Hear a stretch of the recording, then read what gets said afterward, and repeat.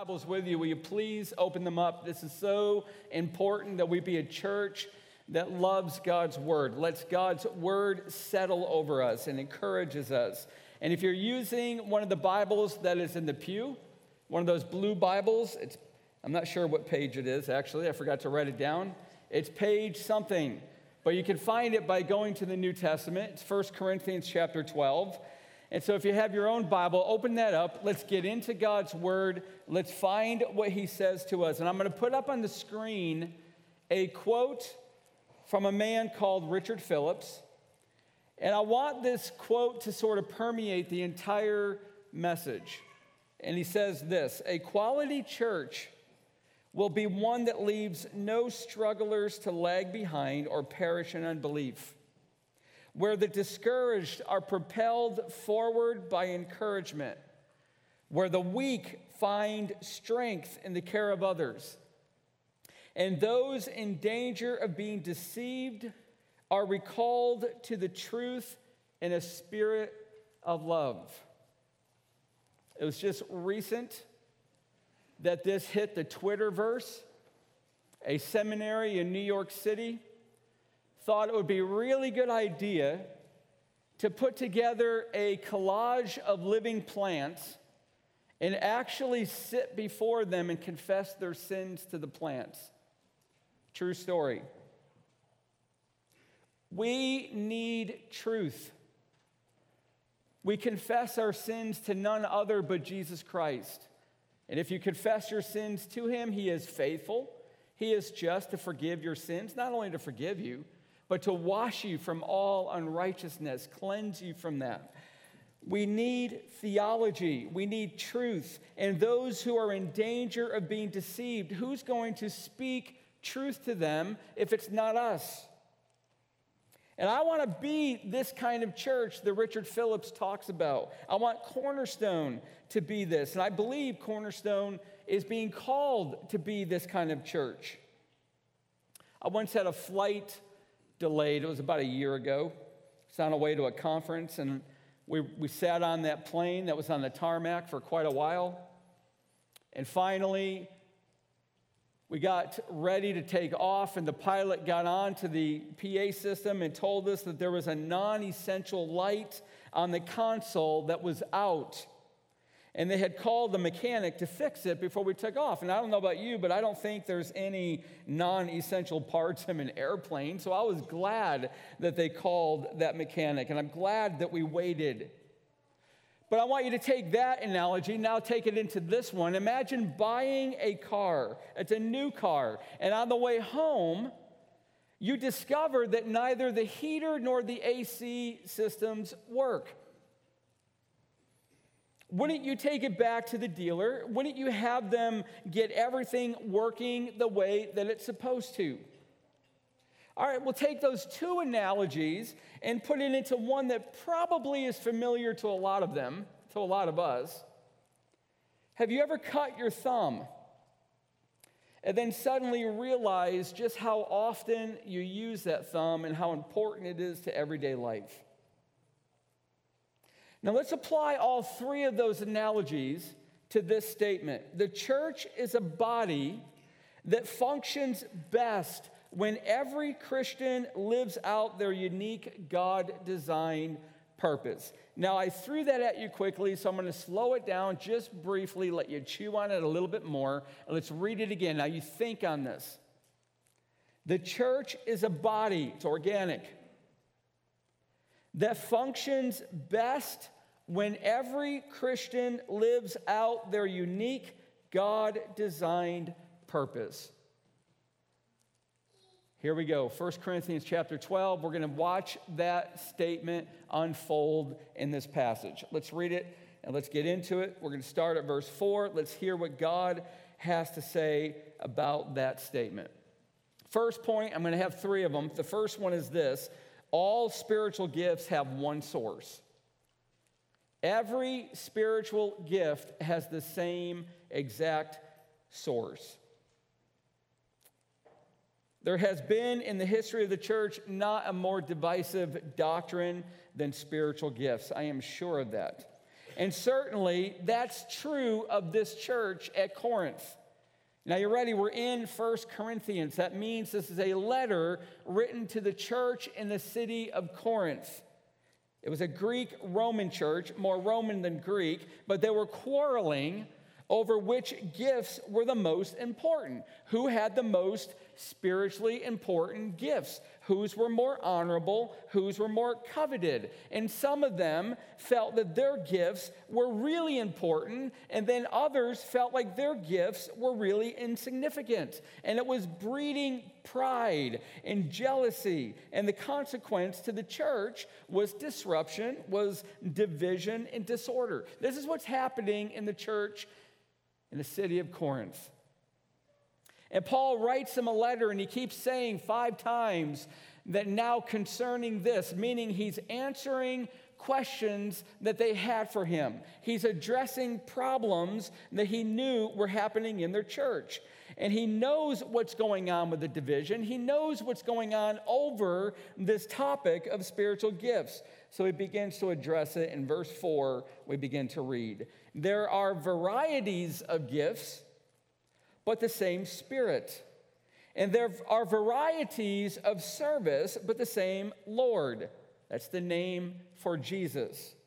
And there are varieties of activities, but it is the same God who empowers them all and everyone. So we've got the Father, we've got the Son, and we've got the Holy Spirit. If anybody's ever told you that the triune God is nowhere in Scripture, here's one of the places that we can see that God exists in one God, 3 persons. And he's designed that there would be in his people a variety of gifts. Look at it again in verse 4. Now, some of you might be already thinking, wow, I hope this sermon gets better. Because I'm not sure I'm going to make it. I mean, oh, wow, it's almost 6:30. This is going to get really rolling. So you got to stay with me. This is one where you've got to do your part. And you've got to grab what I'm telling you and what the Word of God is showing us and apply it. There are varieties of gifts, and they're all determined by who? Look what it says, the Spirit of God. Christian, already this is speaking to you, encouragement. The Spirit of God has customized His gifts to you. And they're not your choice. They're not my choice. You did not, and I did not earn them. Nobody earns them. They are called gifts. You don't earn a gift. You earn a paycheck, you receive a gift. So there's no reason, Church at Corinth, no reason, Cornerstone, to feel pride over what gifts God has given to you. No one should feel more important than anybody else. No one should feel shame or disgrace with the gifts that they're given. The Spirit of God very deliberately, very intentionally, providentially gives you the gifts He wants. And similarly, there are varieties of services or service, meaning there are different offices of ministers in the church. There are some who are apostles, look at verse 28, some who are prophets, some who are teachers, etc. So there's lots of different positions that God has provided for the church. So not only did the Spirit provide gifts, but God also provides particular officials or offices of the church.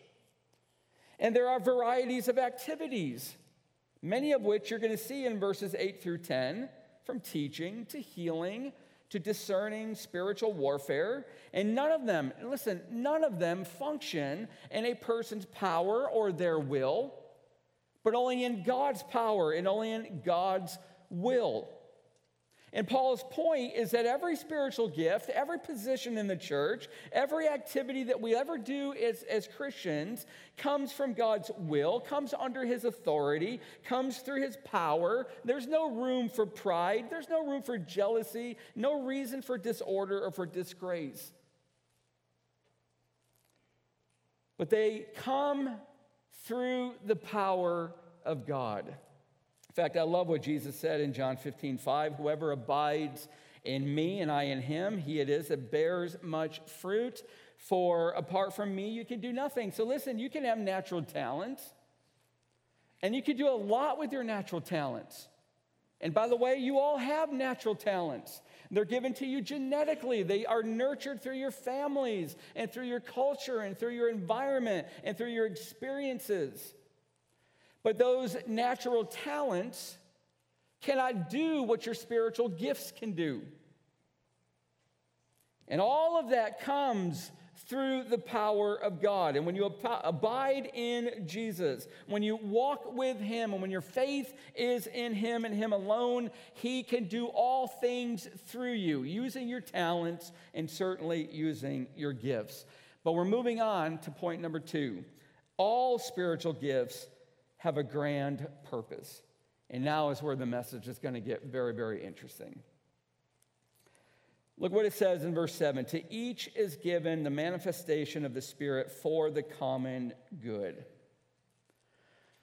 So what do we learn? Spiritual gifts are the Spirit-given, now you got to hear this, Christ-exampled and God-empowered way to increase the health of the body of a church.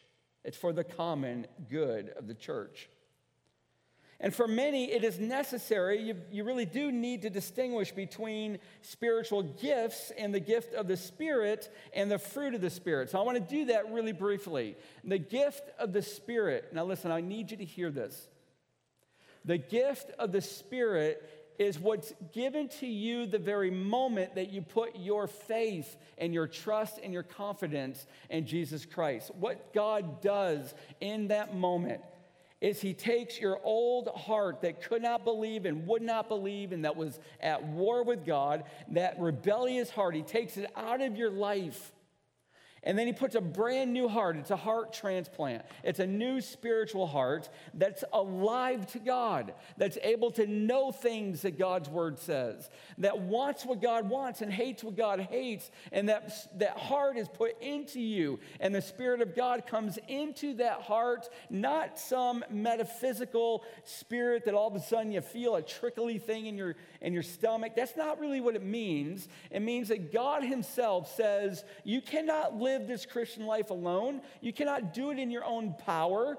I know that. You're going to learn that. So I'm going to come and I'm going to live in you to give you the power to do all that I'm going to ask you to do. That's the gift of the Spirit. If you do not believe in God through Jesus Christ, if you've not submitted to him as your Savior and your Lord, you cannot have the gift of the Spirit. You can know about it. You can do kind of some really awesome things that look like you have the gift of the Spirit, but at the end of the day, you don't have that gift. It comes when you put your faith in Jesus. And when you do that and he comes and lives in you, he begins to cultivate and produce as if you are a fruit tree, the fruit of the Spirit, love, joy, peace, and all the rest of them. And all of a sudden, these character qualities start coming into you more. And when somebody cuts you off on the road, whereas before you would do something that you wouldn't want to admit to your pastor, all of a sudden you don't do that anymore. And all of a sudden you begin to pray for that person. Not that they get in an accident, that they are blessed by God, and drive a little more carefully. That's the fruit of the Spirit, and that gets produced in increasing quantity in you as you walk with the Spirit. But there's a third one, and that is spiritual gifts. What are spiritual gifts? And that's really the question I want to answer you. The moment you're saved, the moment you put your faith in God, through Jesus, the moment you believe that because of the death and the burial and the resurrection, that God will put Jesus, or did put Jesus on the cross instead of putting you and I on that cross, that he died in our place. Thank you, God, for loving me enough that you did not judge me for my sins. You judged your Son instead. That very moment you believe that and you confess your sins to God and you ask him to save you, that very moment he saves you and he puts in your life supernatural abilities called spiritual gifts. And they enable you, now here's the most important part of this first section. the first two sections. These spiritual gifts enable you to build the faith of those in your church. Now, I don't know if you've ever reflected that specifically on the purpose of spiritual gifts, but I'm telling you what they are, and I'm going to show it to you in Scripture. They have been given to you, Christian, by God in order to help you to have a supernatural ability to build the strength of one another in the church, or build the faith of one another in the church. That's what it means for the common good.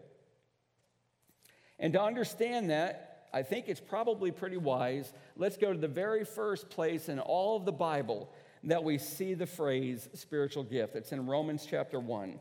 And Paul writes there, "For I long to see you, that I may impart to you some spiritual gift to strengthen you. That is, that we may be mutually encouraged by each other's faith, both yours and mine." Now let me clear this up because this looks a little odd.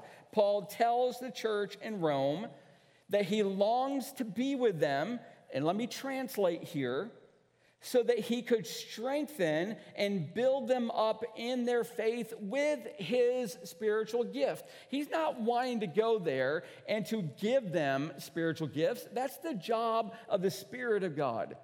He wants to use his spiritual gift to strengthen their faith. But there's not ever just an arrow on one end of the line, because he goes on to say mutually. He wants to be mutually strengthened and encouraged by each other's faith. So he knows when he's there at that church at Rome, their gifts are going to encourage his faith. And he's going to grow stronger. He's going to be built up for the common good.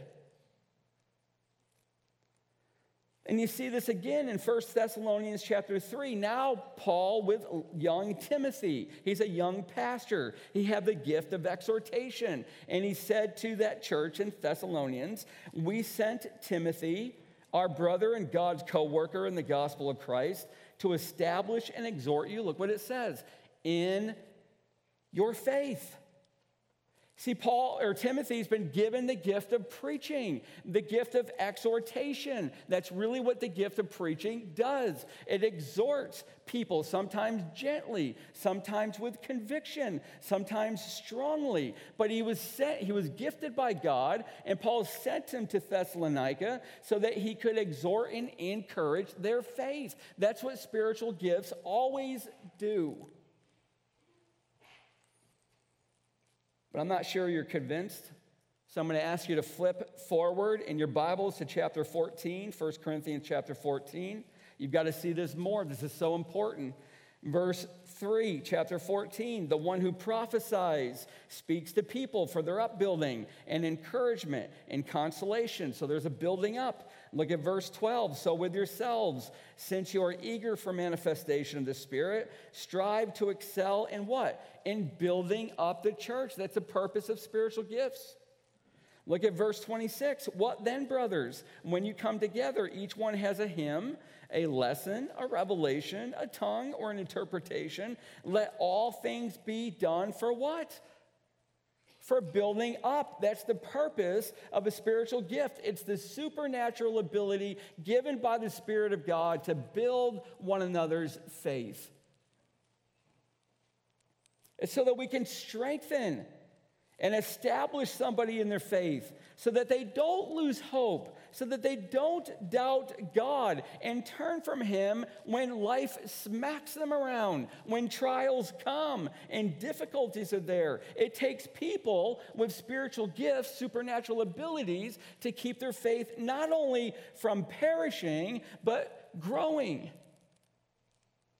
And there's nobody, by the way, nobody who possesses all the gifts of the Spirit.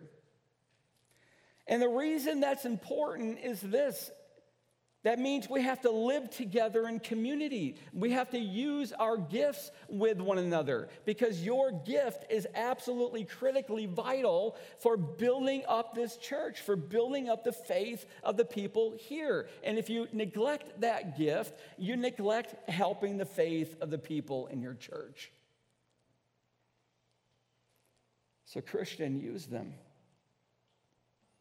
Now, let me take you back to natural talents. They're God-given.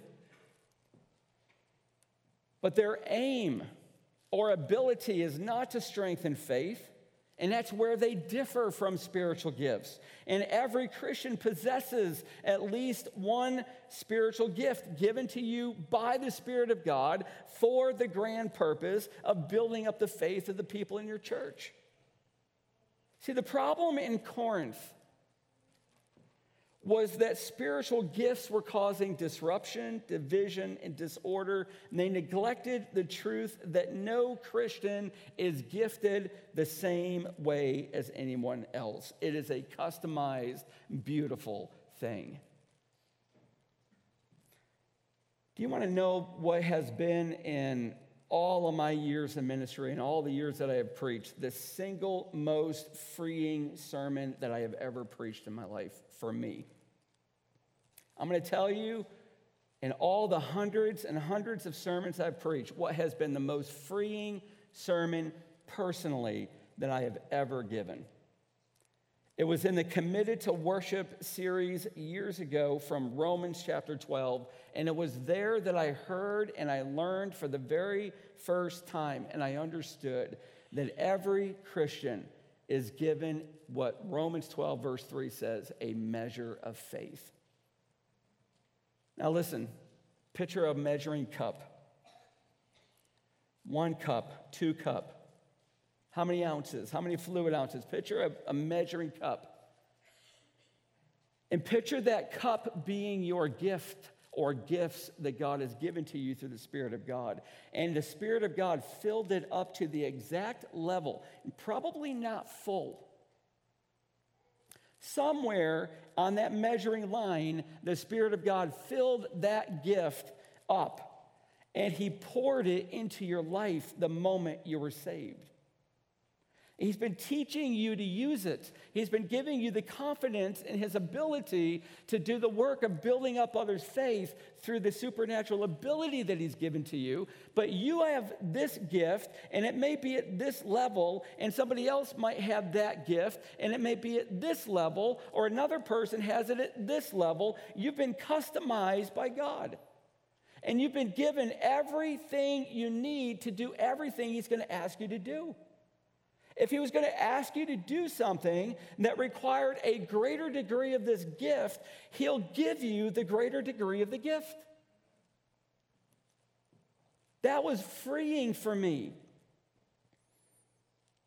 I would come back from conferences, and I would hear of all these youth groups. I was a youth pastor for 13 years, and all these youth groups that were growing, and here's our youth group at one point that wasn't growing. And I thought, maybe I'm not very gifted. And all of a sudden, the measure of faith convinced me if I needed more of that gift, God would have given it to me. I've got everything I need to do all He's going to ask me to do.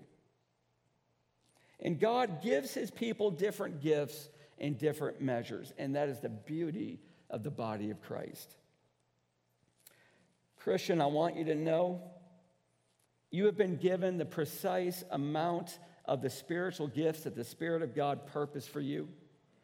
And you can use them, and they are supernatural abilities to strengthen the faith of the people in your church and out of your church in your life.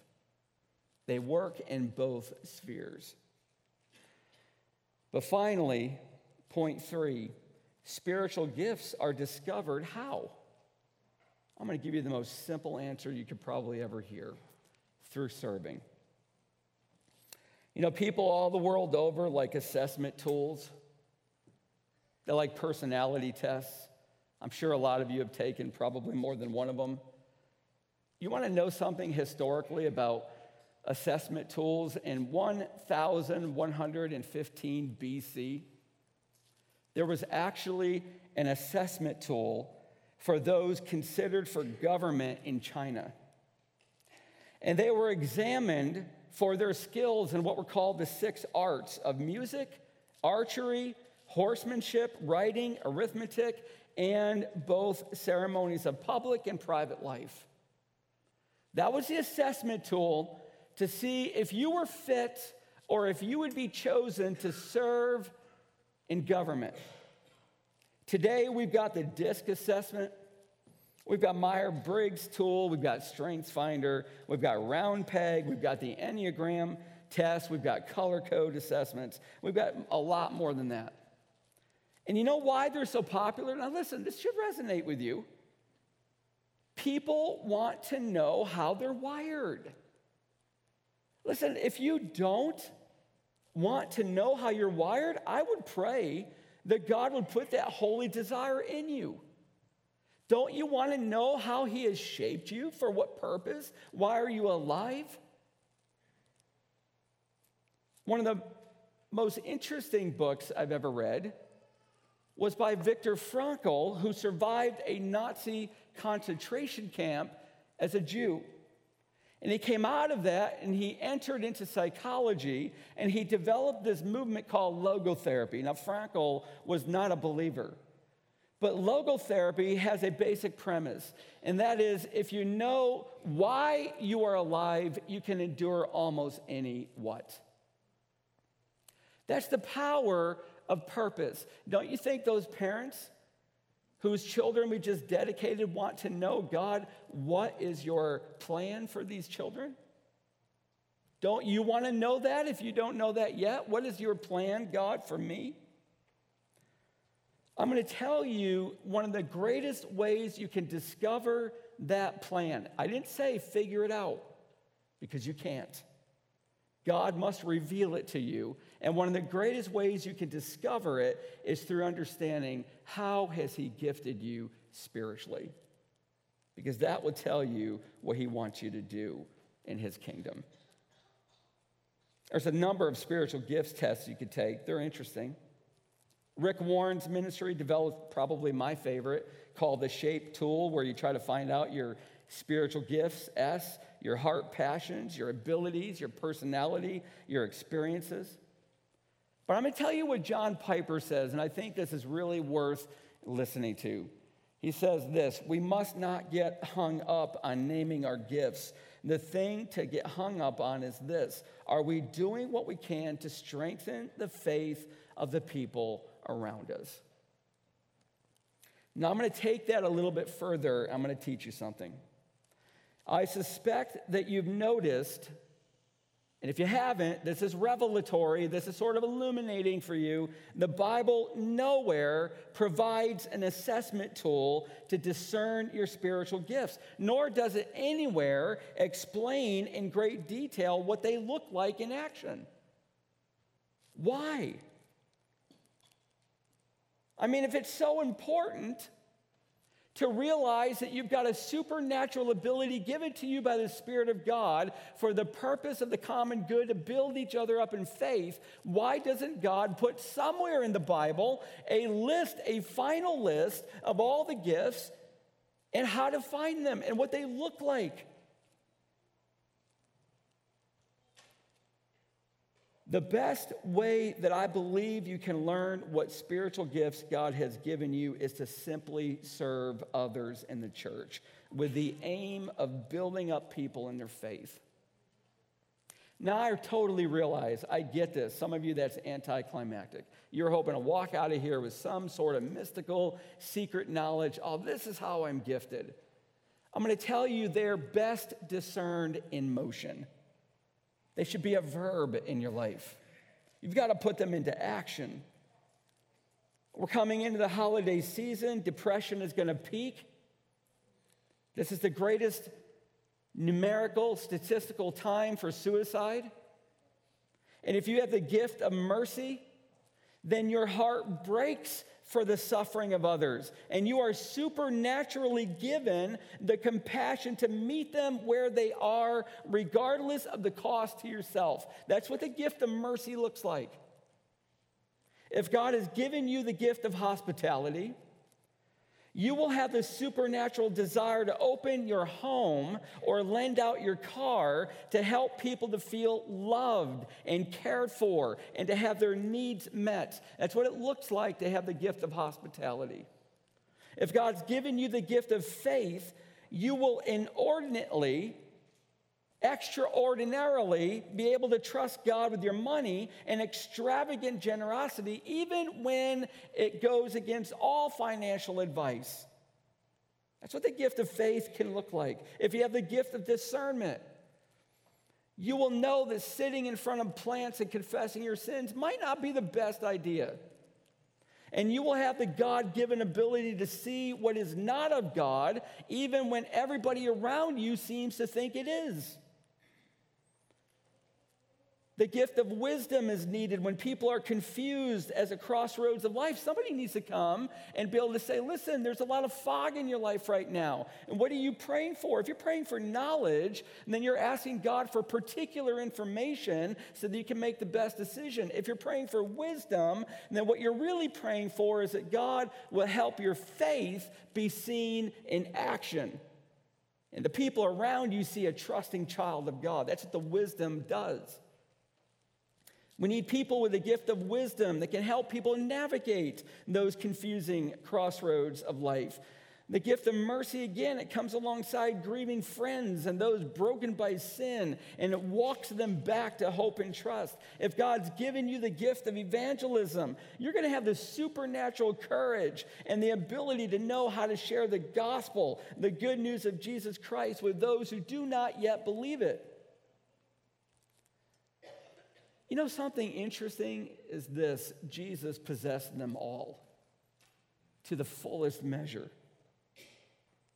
But we each possess what the Spirit of God chose to give us in the measure he gave us in, and we together serve God. And as we serve God and we put them into use, we've got the supernatural power and the ability to build up one another's faith.